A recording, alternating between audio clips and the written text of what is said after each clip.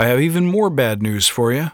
If you listen to last week's episode about Agile not being a thing, leadership isn't a thing either. That's this week on the Badass Agile Podcast.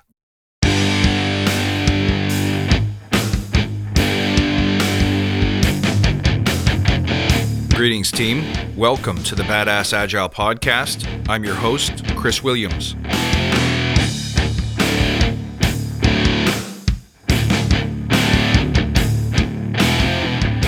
Hello to all. Pleased to see you. Thank you for tuning in. Now this week, I want to talk about how leadership, like anything that's natural, anything not man-made, it's not a thing. Can't be a thing. And it only makes sense to study it to a certain point, after which we lose the script, we miss the point, and we start making silly mistakes. And before we dig in, let's take a moment to remember why we're here. To create an elite tribe of leaders who truly serve their clients and communities by doing what matters and what works, relentlessly chasing value and excellence like a badass. There's so many resources out there about what you need to do to be agile, but we're focused on who you need to become in order to lead teams. So let's hammer down those fundamentals to create a truly unique and powerful force in this industry. Remember, if this helps you, tell your friends. Don't forget to subscribe to this podcast so you never miss an episode. And come and check out my YouTube channel. Got tons of resources, even more information there for you, little bits of inspiration to keep you going, to keep you growing throughout the week. And as always, you can come to my website at badassagile.com to check out my services, my products, and you can hire me as a speaker, as a consultant if you need me. Now, Agile is man-made, but leadership, arguably, is not. But what the two of them have in common is that they're alluring, they're enticing. We've all seen a great leader and admired them from afar. Maybe they have a mastery of language, or a certain calm, or certainty, or a command presence, poise, influence, vision, all things that we look at and say, wow, I wish I was more like that. But the trick is, just like Agile, you can't buy leadership skill.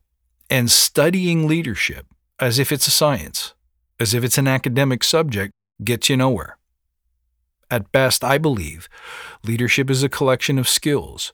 Most of them have to do with your ability to connect to and move other people. Move them emotionally, move them physically, move them mentally. Why does that matter? Well, we all know why leadership matters. Ultimately, we want to bring a group of people together and benefit from their numbers, from their mass. So being able to connect with them and inspire them to work differently, inspire them to collaborate better, inspire them to take more risk or less, to inspire them or move them to focus on something different this year. All of those things require an ability to connect and to drive outcomes. But here's the deal.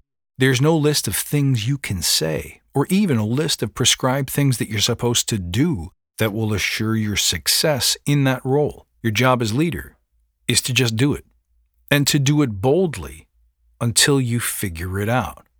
Trust me on this. If you have people under your charge, small team, big team, entire company, community group, doesn't matter, your people will eventually find a way to tell you what leadership is. Just like a good product owner, they're going to tell you what they want, they're going to tell you what they need, and they're going to tell you what done well looks like. If you simply serve in a leadership or management role, you'll figure it out as you go. There's a misconception that leaders are the people who do all the important stuff, that they plan, they command, and other people simply follow. I disagree. I think leaders are simply people who go first. They hold themselves accountable for a result, whether that's a result of their own envisioning or of somebody else's, it doesn't matter. They connect to it. They learn how to live it, and then they know how to go for it, and they know how to do it in a way that inspires and motivates other people to do the same. Naturally, you don't do that with your back turned to them. You do that collaboratively, and that's where the connection part comes in. But, and this is important, there's a misconception that leaders are supposed to know exactly what to do in every situation. And this is where the training myth comes in, that there's some way I can teach you all of this stuff. I can give you a laundry list or a textbook of how to lead. Even the greatest leaders know that the most important service they offer to their teams and to the world at large is to be certain. Certain that they'll set an example for the team. Certain that they'll capture the hearts and the imaginations of the team. Certain that they will protect the team from harm. But never certain about what's going to happen and when. They simply know that they're on the job. And if that's what leadership really is, then they know that they're going to lead one way or the other. This is how they do service to the world. This is how they do service to the teams, the community, the company, and their clients. But if you think of leadership as a thing, if you think of it as something that you can study from a textbook, you're going to find out pretty quickly that there's too many do's and don'ts. Look around social media, you'll see leadership is, leadership isn't. Scroll through your feed today, you'll find 10 of them. But here's the deal. How are you supposed to remember them all? How are you supposed to arrange them into a framework that you can exercise and execute and measure yourself against? You can't possibly remember them all. You can't possibly expect each of these to work in every situation. And if all you're doing is remembering scripts, little bits of advice and platitudes here and there, that won't make you a leader. Leaders don't graduate. They arise. They come out of the soup for one reason or another. Hopefully, it's not the power that they crave, but the service, the call to duty. So if you find yourself in a leadership position, and remember, you don't have to have permission to lead. You can lead from wherever you happen to be in every circumstance in your life. You can lead in your family. You can lead in your community. You can lead in your peer group. You can lead if there's a chemical spill at the mall. So whenever you find yourself with a leadership opportunity in front of you, the best place to start is to create the compelling vision. We talk about this a lot. We teach it in The Forge and The Forge Professional. If you go all the way back to the beginning of the podcast, you can find multiple episodes across time about the importance of vision. Once you have that vision, you can lean on it anytime you need it. When you don't know the answer, what's the vision? What's the outcome? When you make a mistake and you have to be accountable for it, what's the vision? What's the goal? What's the outcome?